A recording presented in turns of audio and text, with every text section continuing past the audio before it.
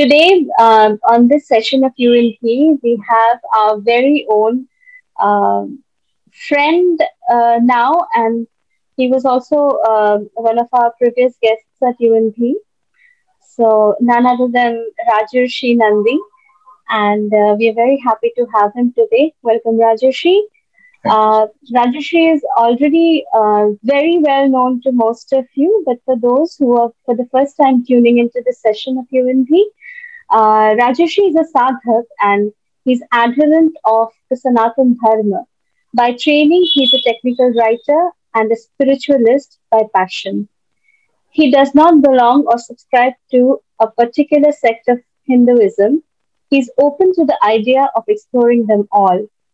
He's a sadhak par excellence and a guide to many on the spiritual plane.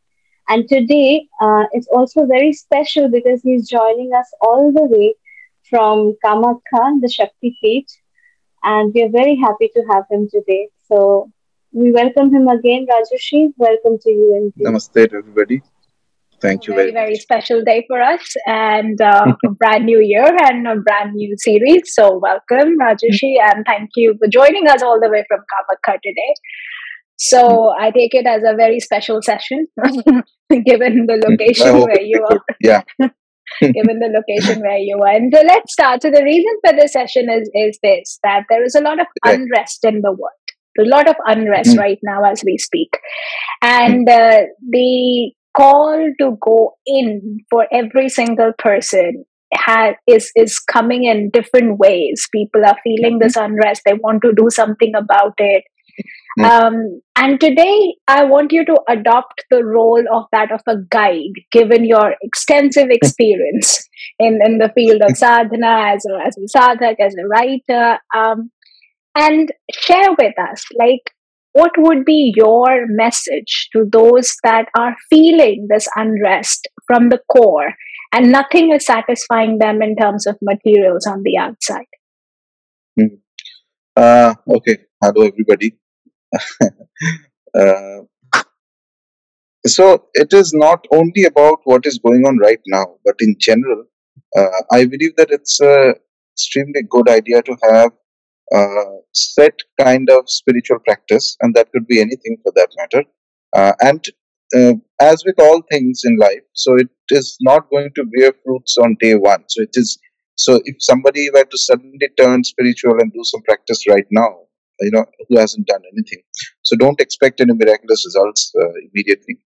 But the good part of it is if it is made into a process that is done along with everything else that you're doing in life, then in times of crisis, times of unrest, times of other difficulties, you'll have something to fall back on. And it is not about that there will be something miraculous that will happen. I mean, it may happen, of course, but that's not the primary objective of this. The primary objective is that when things are completely going outside of plan, things are completely not in control, that is where you have some space where you can get back and settle down and feel at ease, even though there may be all sorts of disturbances around you. If you reach that kind of a zone in your practice, that itself is a mark of an advanced person to be, as a first level. And it doesn't matter what practice somebody believes in. I mean, my path is related to Tantra Sadhana. There may be somebody else doing something, that's fine. Uh, Similar kind of a detached view of life where you are both at the same time engaged in things yet not too involved, but involved enough to enjoy things. And it's very difficult to define it in words, actually. There's this thin line. You don't go too far from that. It's that central line you figure out in your practice, and you know that everything is possible so long as you are on that line. You don't deviate too much to the left, not to the right, on that central position. If that's how you carry on, then you'll have it doesn't matter whether there's a world war going on, it doesn't matter if there's a volcano, it doesn't matter if there is an earthquake, it doesn't matter various things. Life goes on. Some days it'll be good, some days it'll be bad, but you have your center and you can fall back on that, and there is that space of, for lack of better words, that condition of sukha, of internal happiness is there. So that is kind of a very primary aspect of any spiritual practice.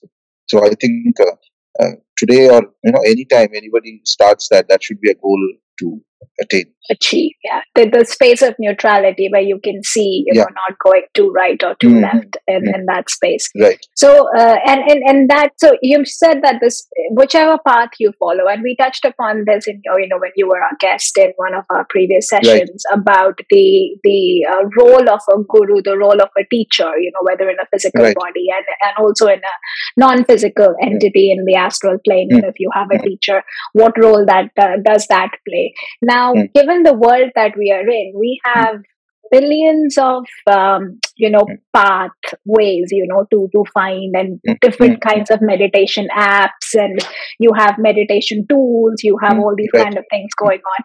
So would you say that people should try and see which one works for them, or how does one really start? Say, for example, someone wants to really start working on this, or get on a path. So what would be your idea to how does one start? So it depends. First of all, while all paths lead to broadly similar goals, but each path has its own nuances, its own demands, its own procedures, etc. Some practices which can work out through, for example, say simple meditative practices, other things. So you may read it from a book, or you may find some app or something like that, and you can try, and that may work out. Whereas there are certain other practices that are more dependent on rituals. For example, the path of Tantra Sadhana. Tantra Sadhana requires a certain degree of proficiency in rituals. Uh, it is like this aspect where the rituals come into play and how one benefits from them. So there is a space in this where it is very difficult to get it without somebody sort of hand holding you. A physical guru is very important. That's what I'm getting at. So these practices, there is no doubt about it that a guru is required. Whether the guru is whether it's a sadguru, or whether sadguru in the sense of somebody who's ultimately self-realized to the power of infinity and whatever else, etc., doesn't matter. But you need somebody to guide you in the technicality of the upasana. That is very difficult to get just by reading a book, or uh, some other means. Now, here I would like to point out that it is extremely possible for people to get guided astrally by other beings, etc. Spiritual guidance is possible. But mark my words, there's a difference I'm speaking about. So, A, there is spiritual guidance. B, in Tantra Sadhana, there is both spiritual guidance as well as the technicality involved in the path. Okay, how exactly do I sit? Where exactly do I place this flower? What yantra do I make when I'm sitting in an asana? Okay, how do I place the water there? What nyasa I have to do? These things will never come to you from books, never come to you from any astral beings. You will need somebody to physically show you these things. Now, it's why do we need these things? That's because this is the kind of spirituality. It's like if a class, uh, uh, you know, uh, a, a kid is going to school and he's being taught that these are the multiplication tables. So he is like clueless. Why do I need to learn this? It's only after you pass, you grow up a bit and you go out and you need to buy something from the store, then you realize, oh, I need the addition, I need the numbers, I need this, I need that, etc. Tantra is designed that way. So there are certain things you will need somebody to physically teach you these things, and that's where the role of a living guru becomes important. Then you keep practicing. Just because you know that doesn't mean that you already have achieved some spiritual greatness. No, but with that base, with that foundation, when you keep your practice going on for years, then a realization will come to you that there's a certain degree of synchronicity, a certain resonance between the ritual that you're doing externally and certain states that gets created internally. And this is a art that has been perfected for over more than 2000 years in this land. So there is no way anybody can be able to bypass this and still reach those states in its full manifestation. It's almost impossible. So you will need a guidance of a living human being. This is where the importance comes in. But that is not a guarantee that by itself you will become spiritual. So that there's a lot of other factors. How much involved you are in the practice, what is the caliber of the individual who's practicing. So various things are there. So I believe some practices can be done uh, anyway by an individual. Say if I'm speaking from the point of view of upasana of devatas, which is one of the primary things in Hindu dharma, and so if I have to worship a deity, so there are mantras which relate to the deity. Okay, mantra sadhana, the path of mantra marga, tantra are intricately linked. But we also hear from the texts, they tell you that not all mantras can be chanted without an initiation, which is a diksha, or an upadesha, which is an advice from somebody who's like a guru. Why? That is because it's possible that some mantras may react in a certain manner to an individual. So we need to preempt the chances of a negative fallout. So that is why we need to, understand, okay, this is the nature of the individual. So maybe this kind of mantra will work, this will not work, etc. But there are certain basic practices. For example, uh, the Ashtottara Nama of a Deva. The Ashtottara Nama means 108 names of a deity. You don't need anybody's permission to do that. You don't need a guru to do that. If there's a deity with whom you can gel overall, by that I mean that suppose somebody is very scared of Kali, but he decides to do Kali Ashtottara, that is stupid. Okay, so you need to have this basic understanding here. So basic understanding, is it the deity that I like? I can, relate to that form, that iconography, that basic energy, the attributes of the deity. In that case, you might as well pick up the 108 names and keep chanting. You don't need anybody's permission to do that.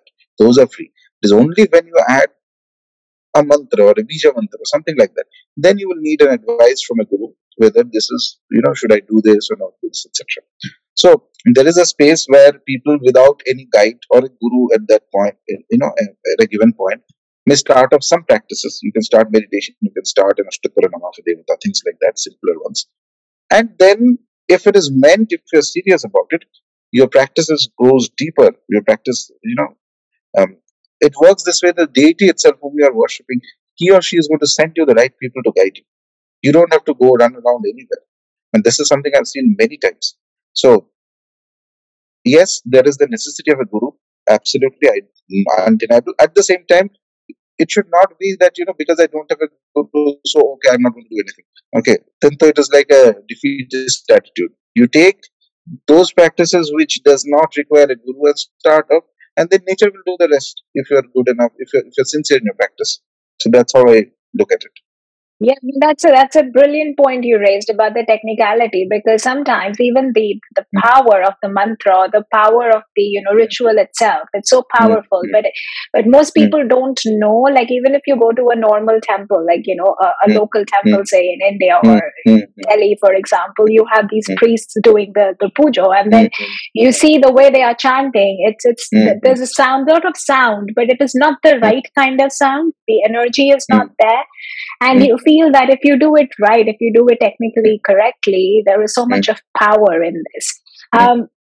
Now, coming to the technicalities of Tantra Sadhana, which is something that you like and you have been practicing it for years now. So Tantra it's more mathematical. In a way, it's very patterned. You know that this is how if this is what you do, this is what the result is going to be. It's set in stone and you have to follow it as it is. You can't deviate from it.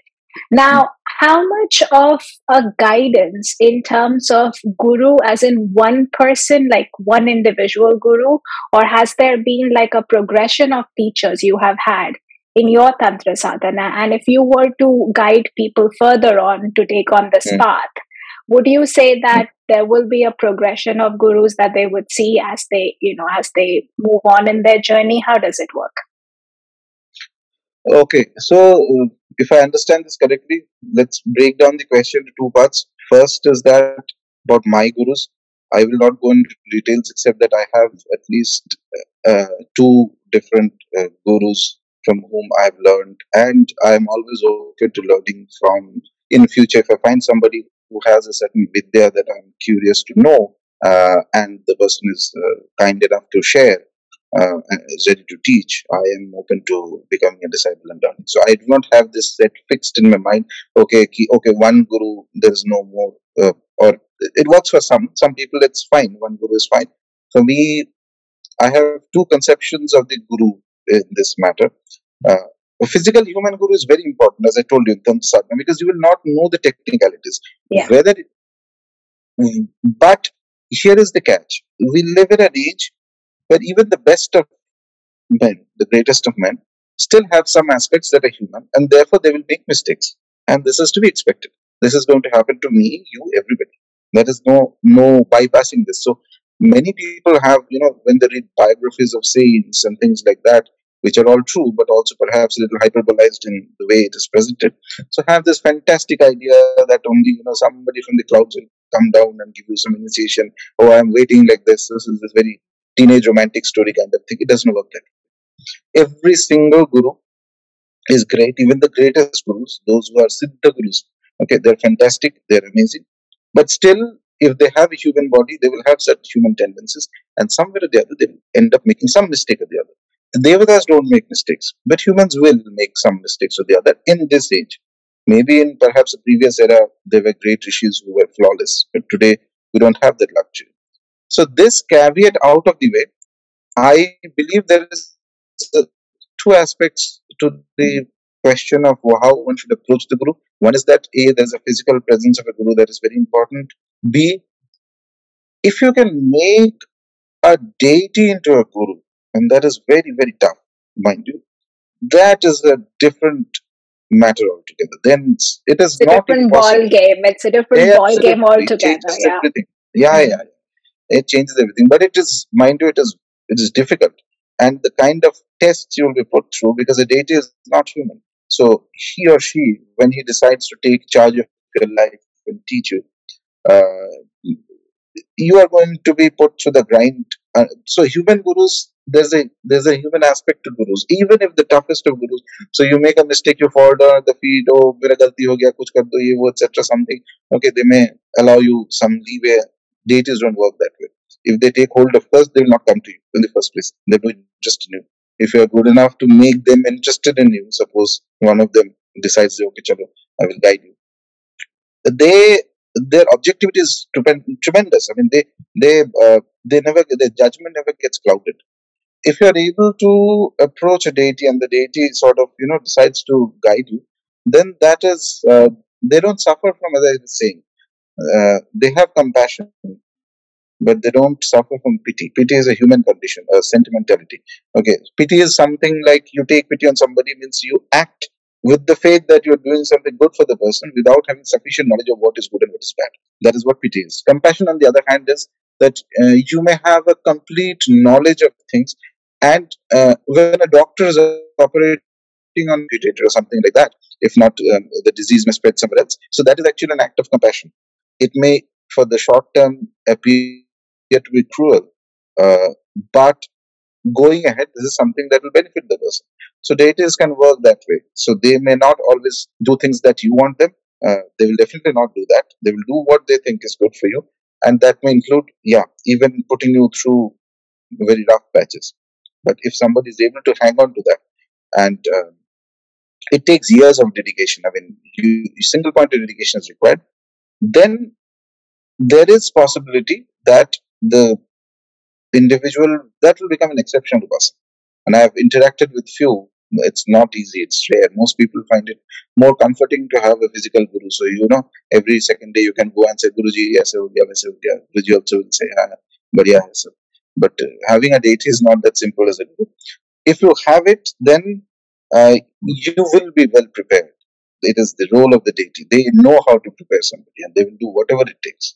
Okay, they whatever it takes to create an individual into a higher caliber person, that they can do. There's no doubt about it. The third point that I would like to make is that whether there should be one guru or multiple gurus, we have examples of both historically. So it is not like you need only one guru and that is fixed. Some people it works that way. I mean, I know a very fantastic Tantrapasat who has who belongs to a sampradaya. He is a Sadguru. Yeah, and Sadguru was fantastic. Um, Before he reached a Sadguru, he had gone through close to almost 100 different individuals across India, searching for who's the right one, sort of. Okay, like that. And after he found the Sadguru, there was no need to, search for anybody. I mean, he's very advanced. Then again, there are examples of people who has had multiple gurus, and there is nothing wrong in that, in the sense that some individual may have a proficiency in certain kind of vidya, another individual may know some other vidya very well. So if it is your destiny that you need to know this as well as that, so you may have to have more than one gurus. That's perfectly all right in my That makes sense. So now tell me that everybody, like we are born in this, we have this physical body with us. So every body is different and the structure is different. And as time goes, we treat it to different things and different kinds of exposures. So when it comes to a sadhana, like as mathematical and as, rigorous and as precise as Tantra or any other school, let's talk about Tantra now. How capable, so since every body is different and the exposures have been different, how capable is every single body to carry out the Tantra sadhana? Or is it also dependent on, whether you start but you can't continue and, there's going to be something.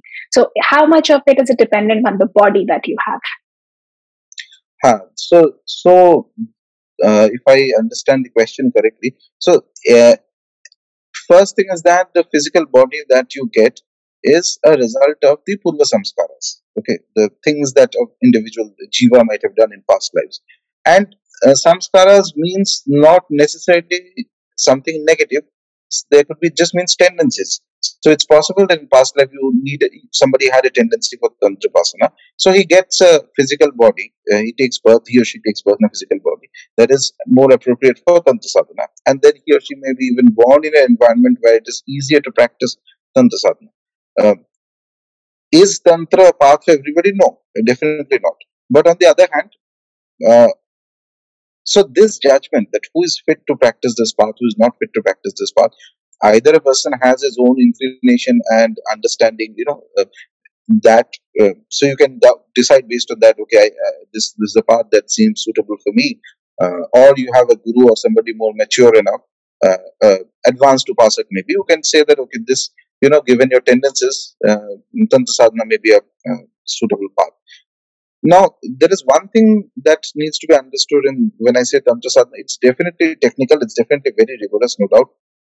But beyond the technicality, there is another aspect to it. So, to give a simple example, and I've given this example many times. Suppose you have a gun. In order to fire the gun, you will need bullets into the, add bullets. So, gun and the bullet together becomes a deadly combination.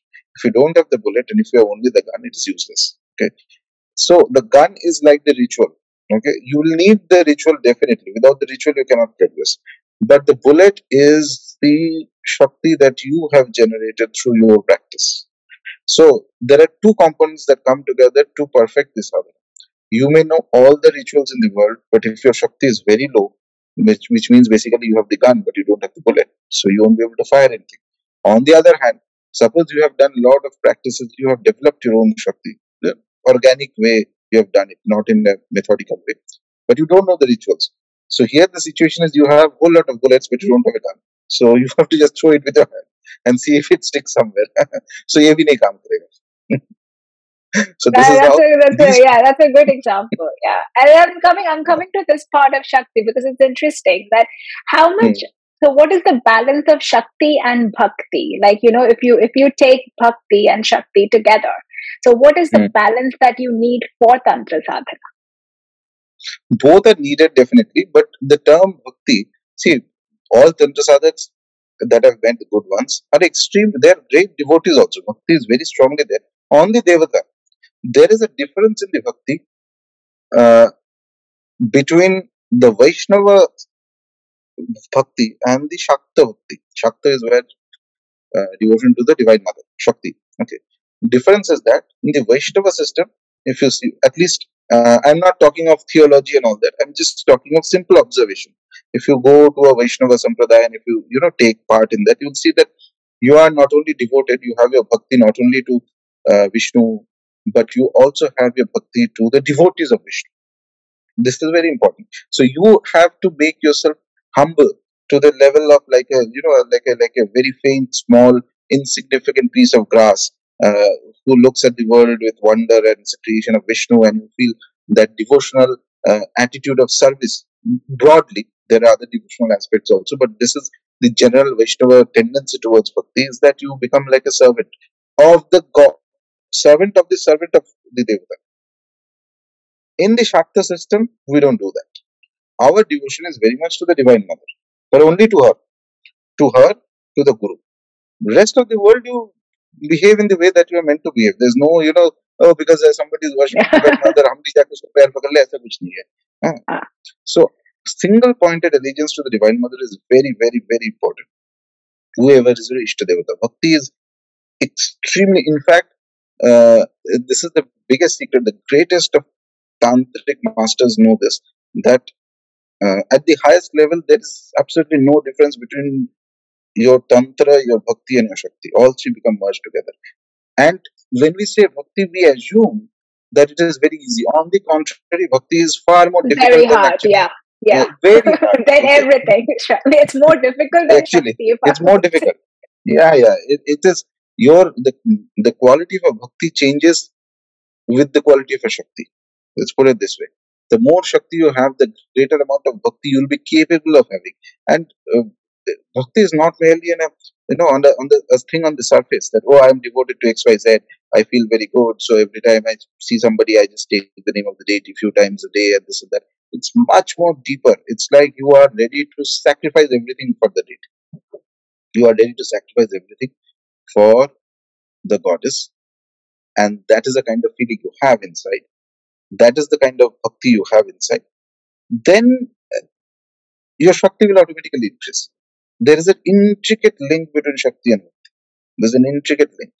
And again, very interestingly, this reminds me, I had the good fortune of interacting with a Siddha Upasak last year. He was very, very advanced, and he made this so interesting a comment. He said that the world is filled with people who appear, when they interact with the world outside, Upasaks, they appear as great bhaktas, they're great devotees, but when they interact with their deity, they appear as great sadhaks. Well, there are no bigger fools than that. Basically, to the world, you appear as a sadhak. I'm a very great person, I can do this, it doesn't matter. To your deity, you have to appear only as a bhakta. In front of the deity, there is no other equation you can have. You are not a sadhak. It doesn't matter. I have read 10 books and I know 3 PhDs in Sanskrit and I have XYZ. Kuch farak nahi padta, sab thek do. In front of the deity, you are just a devotee. The beauty of this is that not only you have to be devotee, you have to be completely honest. The kind of honesty that you must have with the deity is beyond everything. All the good, all the bad has to be told to the deity, because nobody, and least of all the gods, like somebody who's trying to be smart, who's trying to that if you give up the vibe that okay, I know a lot and I can handle everything, तो ठीक है handle करो, ये देवता भी Yeah, चुपचाप देखेगा yeah, कि कैसे yeah. handle Just होता है. So you'll be that given the attitude, toughest of scenarios to handle. Now go yeah, handle it. go handle.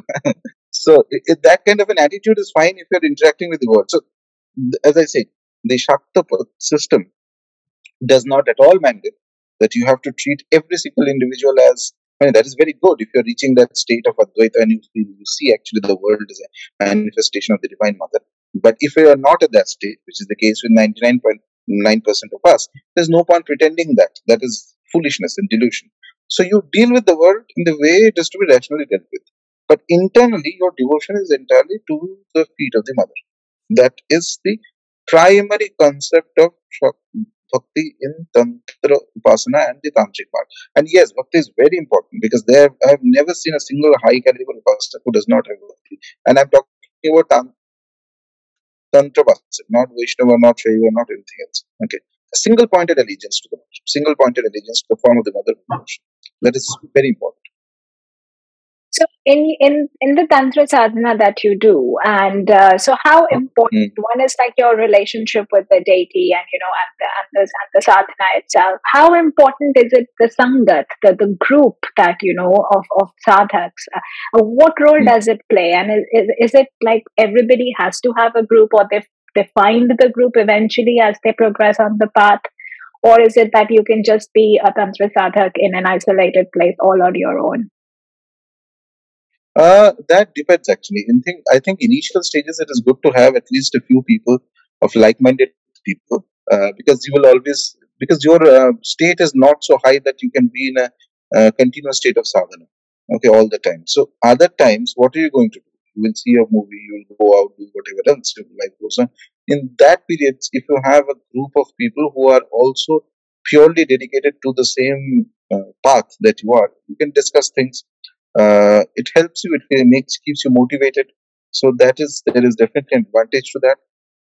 But yes, in very high states, when you reach as you keep going state after state after state, as you go, so you will not find company. It's not like then it is not it's not loneliness. There's no loneliness, but you will be alone. At the higher stages of sadhana, there is no group. Very rare instances, it is possible. Maybe one individual may walk along with you, but that again is said by the devata. The deity will decide if at all an individual can walk, how far he or she can walk with you. And in also rare instances, there may be a couple. Sometimes it happens who are of similar caliber and similar depth, and they have reached. Mind you, this is very rare. And it's very easy to assume, and many people these days assume that okay, if you are married or if you have a partner or something like that, so both of us are doing sadhana. But very, very rarely at the higher stages, both of their capacities and calibers are the same order at higher stages. Lower stages, so that doesn't matter. Everybody is in the same order state. Okay, higher stages, if at all there is a perfect sync, and if at all they have gone to a very high state, then it can be a very powerful experience. Very powerful experience. But more or less, the standard format that I've seen is that as you keep going higher, you will get more, again, alone, not lonely. Lonely Yeah, gives the alone. vibe that Yeah. Lonely is more you like, don't do I'm lost. I don't have yeah, anybody around. I'm yes, yes, just so yes. alone. Yes, It's please send not me a friend that. request kind of, not that lonely. So you will be in an alone state, and that's usme hi maza hai. So Yeah, like that. that's beautiful. And then in tantra, like, if someone has to start, like, it, the process, anyway, anything to master anything, it takes years, and it's like, lifetimes after lifetimes, and you never really know, how many lifetimes you have. So if you start and people give up midway for the sheer reason is like, I don't have any results, I can't see what is Mm, mm, happening. I still, and what I have found, or what I have seen, is that the more rigorously you do a practice, the more you're thrown off balance in your materialistic agreed upon mm, 3D mm, reality. Correct. And that itself, that shift itself, is something that people don't want to take. It's like, I don't want to Mm, see, I was happy, it's just this thing is like, it's keeping me away. mm, So mm. what would you suggest to those people who just give up, and just because of the sheer lack of, or maybe they want to control and can't control? What would you say? Uh, See, this is it's very difficult to give a clear advice on this, because for a lot of people, and this is not just in the path of Tantra Sadhana, I mean for all other sadhana, there's a wide today. For example, if you look at the internet or if you see any programs and such, you'll see that there is a great amount of interest in spirituality, Indian spirituality, Hindu dharma, various kinds of spirituality that is there, which is very wonderful. But the number of people who will reach higher states is still the same. It was exactly what it had been For 2000 years ago. 4 years. Yeah. Exactly. The number of That percentage of hasn't people who changed. Yeah, that that has hasn't changed. changed. Nature is very strict. Quality control Yeah. is absolutely Yeah. perfect. Okay. Yeah. So, given that situation, sometimes what happens is that people feel inspired कि मुझे बहुत I need to do some fantastic amount of sadhana. So they may try and bite off more than they can actually digest. And then that energy generated from that sadhana can cause some disruptions. This is possible. This problem is preempted if there is a guide, a guru, or an upasak who can see how does the guiding actually work. Even forget past life, forget this, that.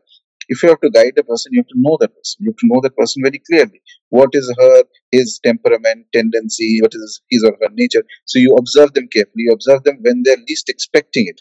Okay, in a very organic situation, how do they behave in that manner? Is there is element of aggression? Is there an element of sweetness? What kind of personality? Is there an element of courage? Is there an element of whenever there's a confrontation situation, the person may run away, etc. Small things. You understand the person's basic personality, and then you understand that what practice is suitable, what date is suitable, how far he or she may go. This. So, two things. If somebody is really keen that they want to progress, then you cannot give up. And they will not give up anyway. I've seen that you will not get results, but still they'll carry on. And then there are some who are not meant to progress. They may have initially started with a lot of josh, and then they'll fall off the path. Fall off, people will fall off the wagon if they are not. Yeah, yeah, yeah.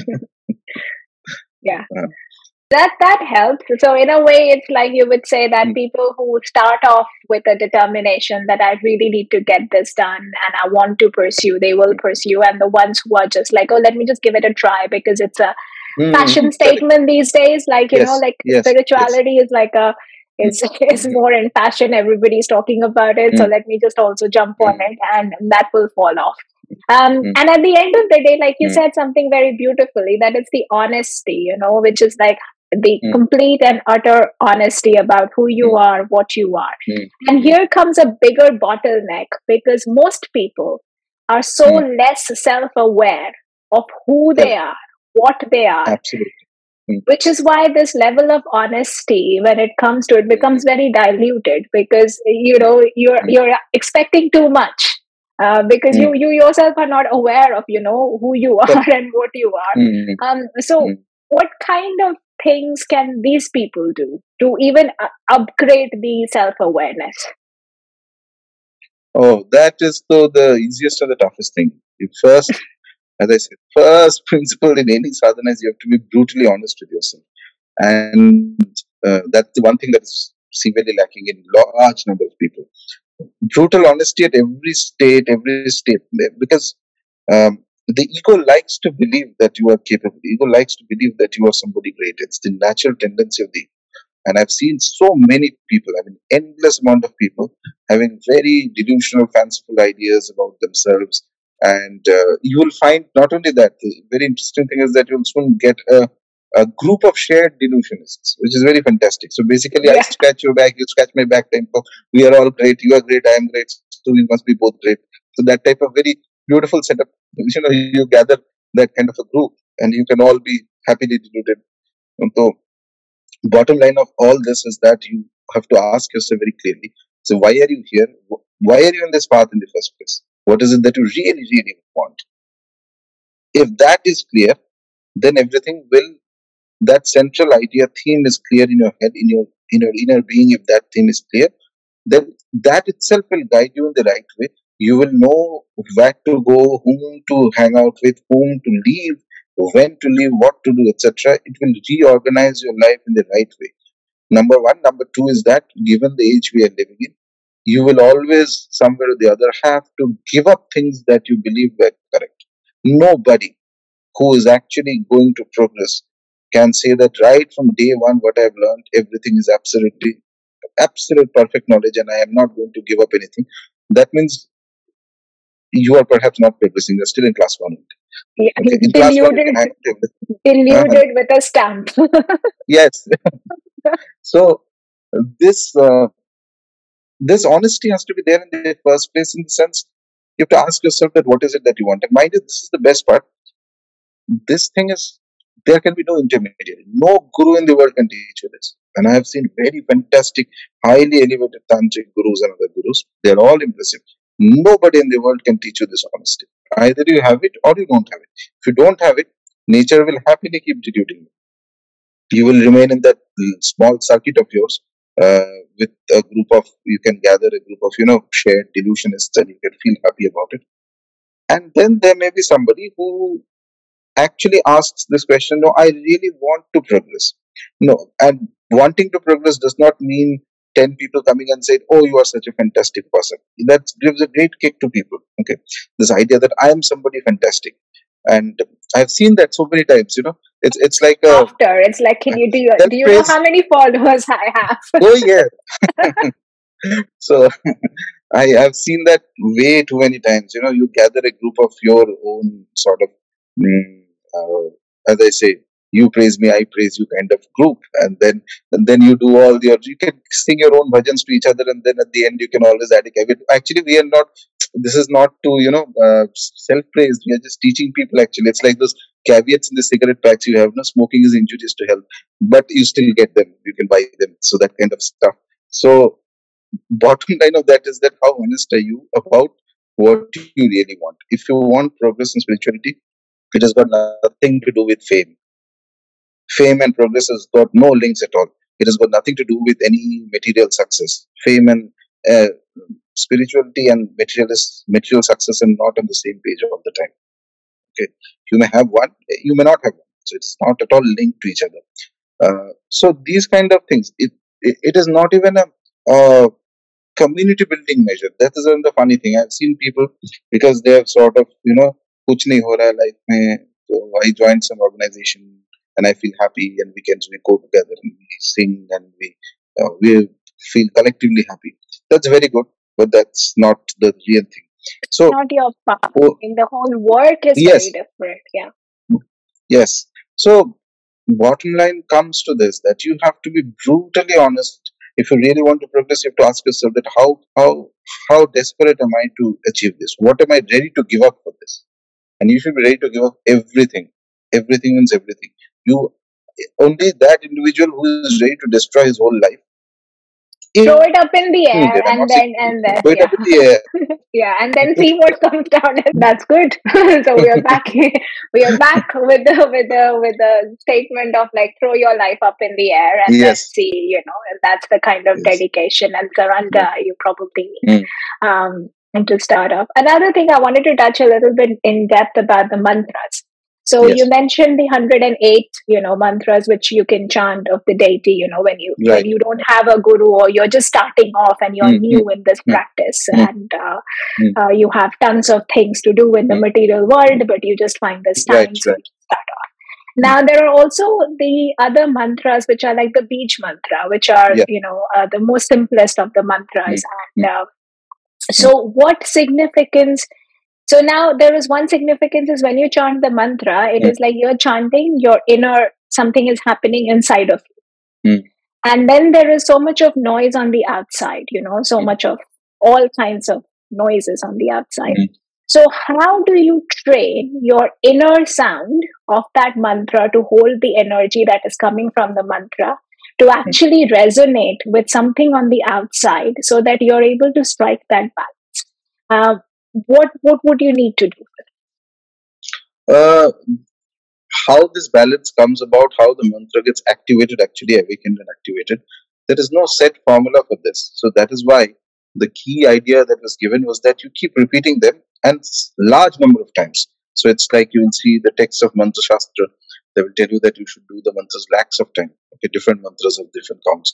So by and large, what happens is that if you follow the process means, suppose you want a mantra to get activated. So you have to understand this thing, that while there are innumerable mantras, the activation of a mantra, the concept of activation of a mantra has to be clearly understood. What exactly does it cause? What does it entail? So it is not, again, I am primarily speaking from the tantric perspective. In here, chanting a mantra does not mean that I am chanting and going into a state of samadhi, which means that the whole world is cut off, only the sound of the mantra is vibrating in my head. No, that is not the way in which tantric mantras are chanted or preferred to be chanted. That is the way if you are following perhaps a path related to dhyana or a path related to Raja Yoga and things like that, okay, where meditative quality is more important. And for that meditation, your key aim is that you have to reduce the disturbances from outside and focus internally. That's a path, valid. For the tantric mantra sadhana, and that is where the Vija mantras come in. Vija mantras are all tantric in nature. The goal is slightly different. Here, you are at no point going to lose awareness of the world. That is not going to work. That is not the path. You are not to lose awareness of the world. In fact, you are only going to refine your awareness of the world. You are seeing the same reality around you, but suddenly you are more aware of the reality. Smaller things that were unnoticed before suddenly become prominent, and they will teach you some things, and something is happening. The canvas is the same, the painting is the same. Suddenly your nature of appreciation of the reality changes. So at no point are you cutting off from the reality. That is not the path of Tantra Sadhana. That is not the way of Tantric. Properly, if you do it in the traditional way, that is not. You can meditate, no problem. After you do the Mantra Sadhana, that's why we are told that if you are doing Mantra Japa, you finish the Japa first. Say you have to do 1000 malas of the mantra. Finish it. After finishing, you want to meditate, you separate the meditation from the Mantra Sadhana. Do not add meditation Mantra Sadhana together. Then you will enter into some other path, other track. That is not the goal of the path. So how does the mantra really work? Suppose a mantra needed to be chanted, say 1 lakh times. 1 lakh is by and large a standard number. I'm saying there could be numbers more. So you start the mantra with a sankalpa. Sankalpa means you make a promise that I me so and so individual on such and such date and such tithi, etc. Desh kal patra you define, and then say that XYZ mantra I'm going to chant for say 1 lakh number of times over a period of 20 days or 10 days or 40 days, depends on the mantra and all that. And for the happiness of the Devata Prityarthan, whoever is the deity of the mantra. So here in the Tantra Sadhana, it is very important to understand that the mantra and the devata are non-different. The mantra is the devata. Okay, the mantra is like the subtle body of the devata. The gross body of the devata is the vigraha, is the mukti you are making. Subtle body of the devata is the mantra, and the mantra is more powerful than the gross body. Okay, so mantras are like, each mantra uh, is like a very elevated spiritual being who lives in a plane, very high order plane, which in the scheme of, in Kashmiri Shaivism, they had 36 tattvas, realms of reality, on which there is a very high realm called the Shuddha Vidya, the pure realms. So mantras are like these high beings who survive in this very pure realm, which where these mantras came out from the mouth of Lord Shiva. 7 crore of them came out, and they were assigned the task of guiding appropriate individuals who served them. How do you serve the mantra? By repeating the mantra many number of times. Okay, so there is a way in which the consciousness inside the mantra can guide an individual and serve the individual in order to activate that process. So this is where the technicality comes in of Tantra Sadhana. So you do say 1 lakh japa of the mantra first, and you do it with a sankalpa that you make a promise. Sankalpa is very important. Without sankalpa, it will have no effect. Same 1 lakh japa you can do. You may have experiences, by the way. You can have some experience, but it is not going to be an experience that will be fruitful. That's a big difference. Okay, an experience that you can harmonize, integrate with yourself, and then use it and apply it is very different from some random experience. I'm going on the road and there's a beautiful sunset. That's very good, but uske zyada kya hoga? That type.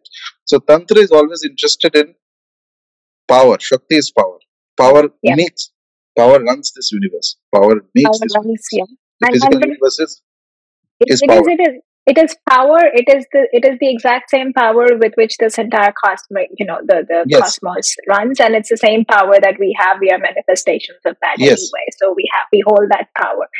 So that itself, the practice itself, makes a person very, very powerful. Yes. Now here comes a difficult journey. Once you have the power, once you have the knowledge, and you have gathered it, over the years, does your responsibility, does your, being in the material world, your duties, do they change? And if they change, how do they change? And what position then do you occupy? Because here you are, a part of the cosmic, universe, running, walking, talking, doing all the things that, that you do. But you hold the knowledge. Now you are a knowledge keeper. So then automatically, does your responsibility become that of a teacher? Do you have to impart the knowledge as a tantra sadhak? What do you have to do? There is no set rule for this. See, here is the thing. You go very high, you may have certain abilities and you may develop certain vidyas, certain knowledge, but there is always going to be somebody higher than you. Okay, this is how the structure of power is. Not the world runs on power. The whole world is Shakti, and there is a difference in Shakti of every individual. No, not everybody is equal. Nobody is equal. Everybody is different. That is the first basic principle. So you may be very high. There will be somebody higher than you. There is somebody higher than that higher person. Okay. This is how the structure has been, is now, and will always be. So in that case, the easiest thing to do is that if you are acquiring to a very high state, at the same time, linking back to the previous discussion we had on Bhakti, you develop a tremendous amount of faith, bhakti, and devotion to either, if you have a very elevated guru in the physical plane, suppose, or even better, if there is a deity. You leave it to the discretion of the deity to decide what exactly is to be done. It is not your job to figure out. You will never be able to Yeah. figure out with the rational mind. Some people, it may be the job to teach. Some people, it may be to do nothing, sit quietly and Yeah. enjoy. Mhm. Best job ever. I was getting at that. I just felt that maybe at some point, imagine you just getting a chart at the end of it. Here Yeah. you go. Now this is your job. And I was like, oh my God, is that what's coming? Because I always thought it doesn't work that way. But what if, might be a revelation. So So that's that's how. very nice to know that it is not nothing set in stone, and it just Nothing is set in stone. Yes. it's nothing is set in stone. And tell me, when in the tantra sadhana, how many years have you been in this practice in tantra itself? Uh, I have been in spiritual practice for 2000. I think the first mantra I ever chanted was in 2006. Okay. That was the first time. In between, passed through various things. Which are, to put it in a um, to put it in a very mild manner, it is like, let's say that I had a lot of learning experiences. Okay, so Yeah. each experience makes you wiser, and I'm so Yes. grateful to nature for putting me through so fantastic kind of people who have taught me how not to become spiritual, which is something nobody teaches you, by the way.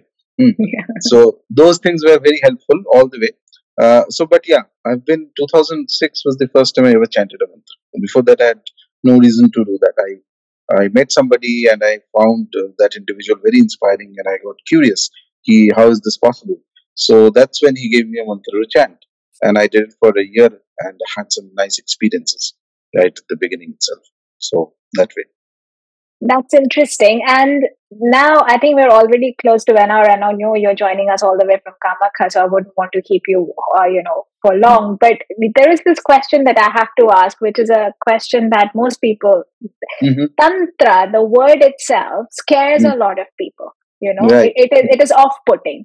In a way, it is like, oh, Tantra. Oh, no, no, no. Tantra is like, it's very scary connotation to it. Now, my question to you is, why is it so scary? Why is the perception so scary about tantra? And there is nothing to be scared of, but why is it so scary? Oh, that's because it is kind of heterodox in its practice. So there is the mainstream system of Upasana, there is the Vedic and the Puranic system of Upasana, and then there is the Tantric system of Upasana, which is quite to the person who follows the mainstream Vedika Paddhati of Upasana. To him or her, the Tantric system may appear completely divine, to put it another way. So, to give you a simple example, one of the things that Tantra sadhana requires at the higher stages, after you have a Purnavishik Diksha. So there are kramas of Diksha in Tantra sadhana. Okay? Each Diksha gives you a level of adhikara to do a practice. So again, as I said, the world is filled with Shakti, but no two individual has the same amount of Shakti. So in order to make sense of this, Tantra decides that there are kramas, stages of Diksha, of adhikara. So someone starts off as at the level of, first you have an Upadesh, then you have a Shakta Vishek Diksha, then you have a Purna Vishek Diksha, things like that go ahead. So after somebody passes the stage of a Purna Vishek Diksha, he or she, if they are in the Kola mark, Tantra's various marks, so he or she is allowed to use 5 very heterodox elements in the Upasana of the deities, things that are completely things that have a negative connotation and would never be associated with mainstream worship in the the Vedic dharma, for example. So you offer to the deity meat, you offer to the deity fish, you offer to the deity alcohol, you offer to the deity mudra, and you offer to the deity maithuna, which is ritualized sex. All these things are, by the way, offered in a certain pattern and a manner. It is not random. It is not, and that is where the problem is, because quite often there are people who find all this very titillating, and they may enter into the path of tantra, but without the necessary preparation, without the adhikara to go ahead. And in the Kulandava Tantra, Lord Shiva mentions this very fantastic thing, that somebody who enters into this path without the adhikara means basically adhikara is the right to do this. You attain the right to practice. First, you do the primary steps. You practice for years and years and years. In fact, Tantras tell you not only years, you practice for lifetimes. Lifetimes, yeah. Yes. then you attain to that energy level. And once you attain to that energy level, then you attain to this level of worship when you do these practices. Okay, and they are not these practices which in mainstream understanding is, there's a risk involved in this practice. I'm not denying that. There's a reason why the mainstream practices stay away from this, and because for the ordinary person it is best not to indulge in these practices. But once your energy level has gone to that condition and your connection to the devata has been formed, uh, these practices then work very fast and they produce tremendous results. But only when it is done in the right krama, in the right adhikara. Adhikara means, again, as I say, only who has the right to do this. That individual does it. So, therefore, what happens is that when, from the mainstream perspective, this is looked at, so it is too jarring. I mean, even in India, 90% of the people would be shocked out of the senses if you tell them that these five are offerings that can be given to Ma Kali, that can be given to Matara, any of the Tantric Mahavidyas. Just 2 days ago, there was a ritual that was going on, and it was a couple of 2-3 days ago. So, in the Vedic Paddhati, you do Achman. Before you start a practice, you take the name of Vishnu. You take some water and you sip the water thrice with the name of Vishnu. In this specific ritual that I was part of, even the Achman was done with alcohol, ritualized alcohol. So this is very fascinating. So you are purifying yourself with alcohol. You are giving offerings of tarpana. Tarpana means basically oblations that we give to ancestors and devatas and all that. In the Vedic system, all this is being done using water, simple Ganga Jal, this, that, etc. Here we are using ritualized alcohol, ritually consecrated alcohol. So not just just buy something and start off. No, there's a process. You use certain mantras to purify that, and then it becomes an elixir, and then you do various things with it. You offer it to the gods. You give the best of the things to the gods. But yes, this is where the ritualism is important. There are two ways in which people react to this. One is that with complete shock and abhorrence, that this is all divine, that this is all nonsense, and therefore tantra is very scary kind of thing.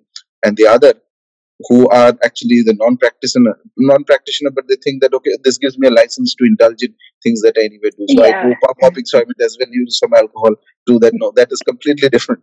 You cannot skip the ritual part and directly go into this. The rituals are designed so that it creates your energy level to that state where when you do this offering, it brings a very positive result. It brings a very positive interaction with the deity. So this is, I believe, one of the primary reasons why Tantra has had a negative connotation. But if understood correctly and practiced by the right individual, it is the most fascinating of all paths. I mean, not because I follow this, but obviously I have some bias towards it. There's no path as beautiful as Tantra. There's no path as beautiful, as fascinating as Tantra. Agree. I completely agree. I like it for the, little nuances that the path has, especially with the, very precise, ways. And I think my brain works like that. It's 2 + 2 is 4. I want to see the result, Exactly. So it kind of, speaks to my soul in that way. Now coming to it, like all through we say like we are expecting the result, we are working for the result. Now, what is the result? What is the result that sadhaks like you are working on? Oh, so that result is Tantra allows you to have a wide range of results. What is it that you want? You decide for yourself.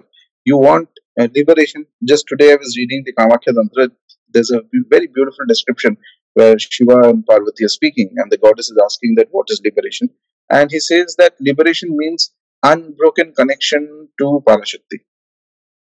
Unbroken conscious connection to Parashakti. It is not that, okay, I now need to find out, I need to contact the goddess or the deity I'm worshipping, whoever it is. So I sit for 10 hours of meditation and I do a lot of tamjam, etc. For after all that effort, 1 second I'll feel connected to the divine, and that's so beautiful. That is how sadhana is finally for everybody, one of us, when we are starting. So Shiva is saying that when that state becomes continuous, you're all the time connected to the deity.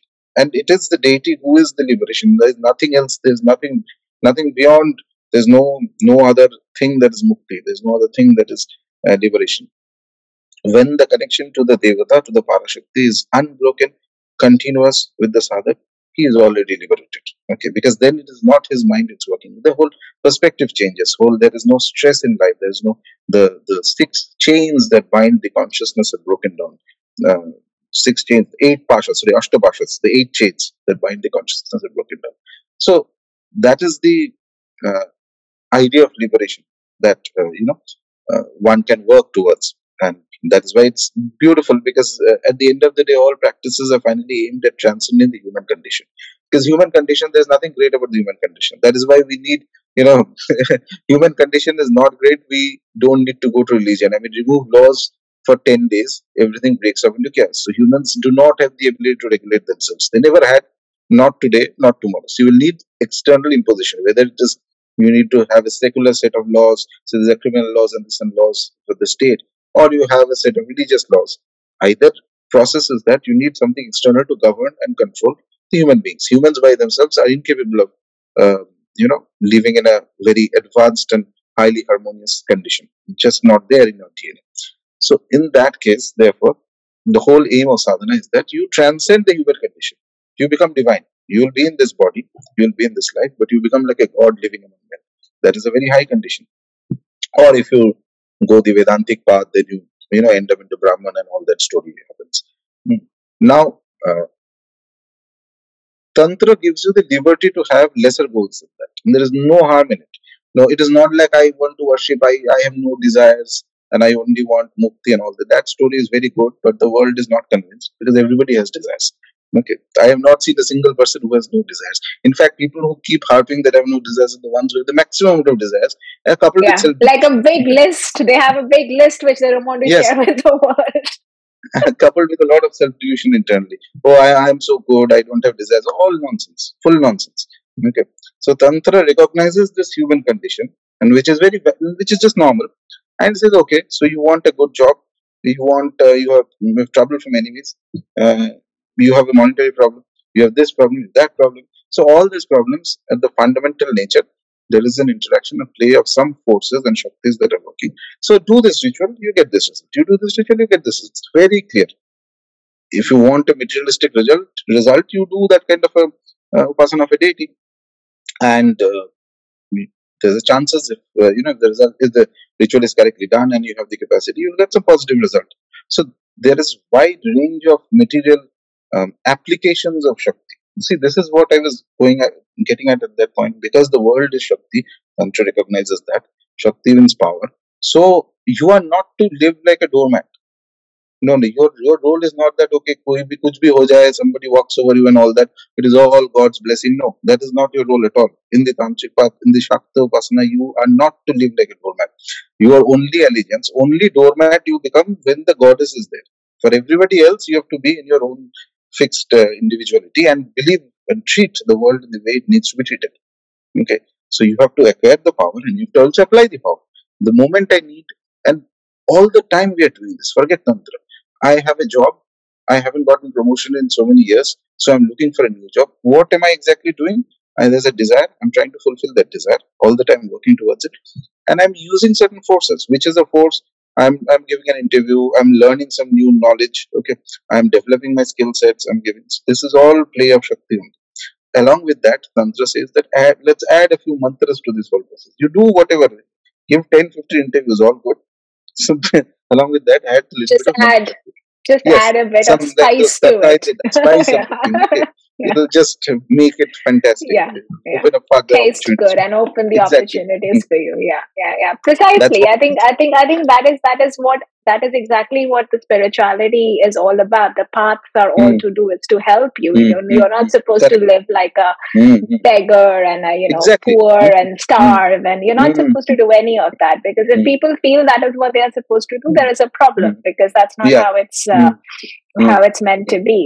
So mm, thank you for sharing that, and sharing that this openly, so that mm, most people who have this question, they can go over it.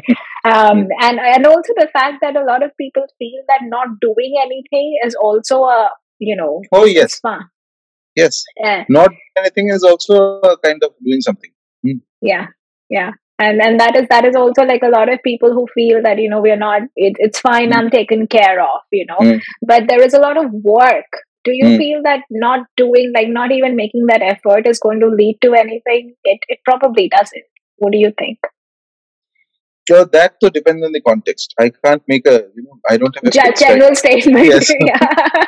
No, I'm not going to put you on spot to make a general statement. Like even in spirituality, let's say within the Mm, spiritual path, in mm, tantra, for example, mm, not doing anything, is that an option? Like if I'm on the path and I want mm, to really acquire the power and I want to get the taste of that power, mm, mm, even just like even as a non-believer, say for example I'm a non-believer, I don't believe mm, in it, but I mm, just want to feel it for the heck mm, of it, mm, just to see how it mm, really works, those kind, like testing it.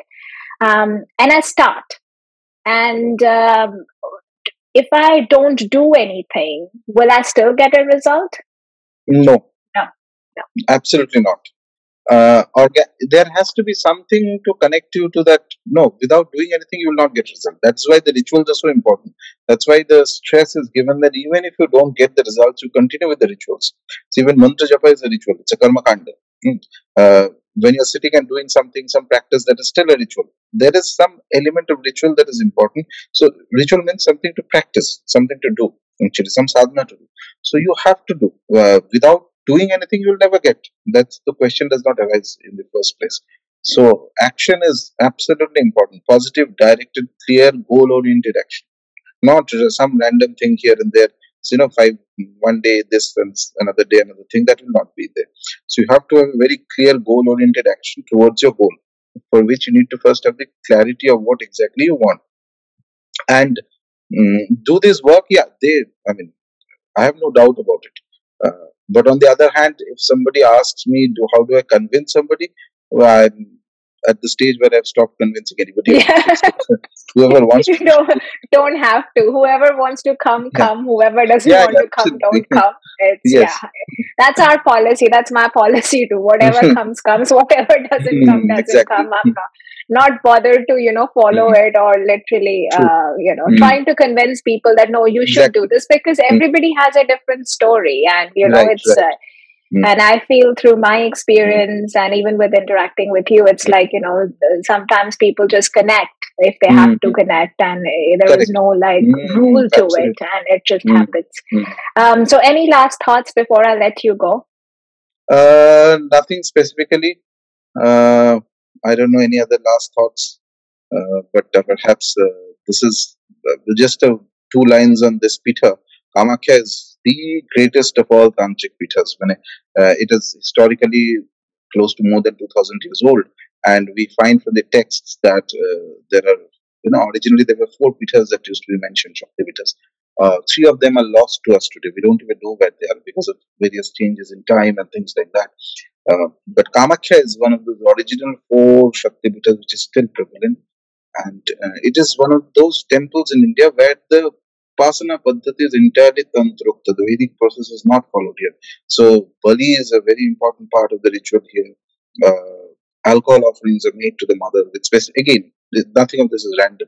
If you see a typical priest here performing a ritual, yeah, you'll be amazed at the number of mudras he will do, just sitting with the ingredients and whatever things that is to be offered. All this forms a beautiful symphony. There is mudras, there are mantras, there are asanas, all this together. Yeah, it creates the right energy, and then you make the offering to the deity. So, Kamakhya is a Mahapita. I mean, it has always been and it will always remain. So, it's more like an iceberg. What you get to see on the top is perhaps just a fraction of the total amount of power Wonderful. and capacity that this pita has.